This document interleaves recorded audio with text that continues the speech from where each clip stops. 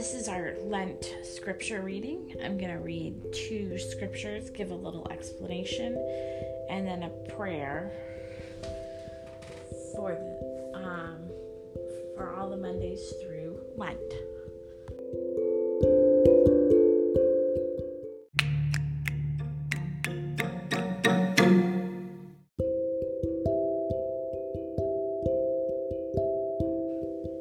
This week for Lent, we will be looking at Call to Repent. We will be looking at 2 verses that call us to repent.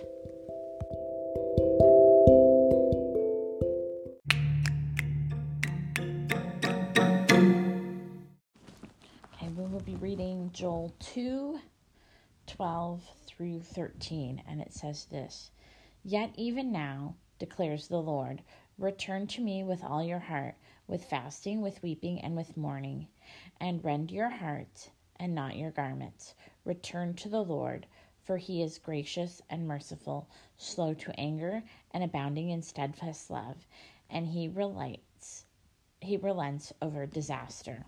Okay. So part of repenting can sometimes have us fasting. We need to be weeping and mourning when we're repenting. And here it is more important to rend your hearts than your garments. It was a tradition to rend your garments when you were mourning, but here the heart is more important. And we should return to God because he is gracious and merciful to us, and his love is steadfast.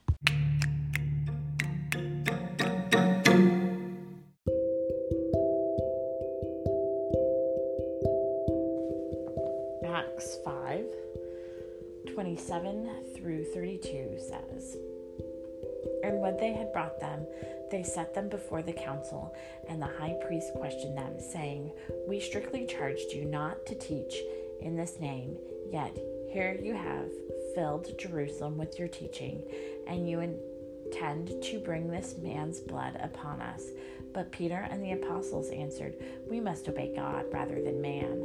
The God of our fathers raised Jesus, whom you killed by hanging him on a tree. God exalted him at his right hand as leader and Savior to give repentance to Israel and forgiveness of sins. And we are witnesses to these things, and so is the Holy Spirit, whom God has given to those whom obey him." Peter and the apostles were being persecuted. And Peter right here points out that Jesus came to give us repentance and forgiveness.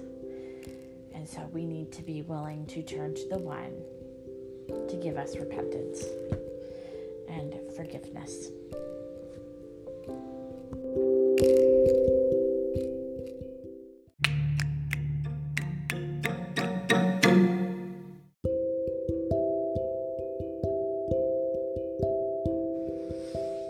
Dear Father, you are holy and gracious and loving and kind and gentle and forgiving.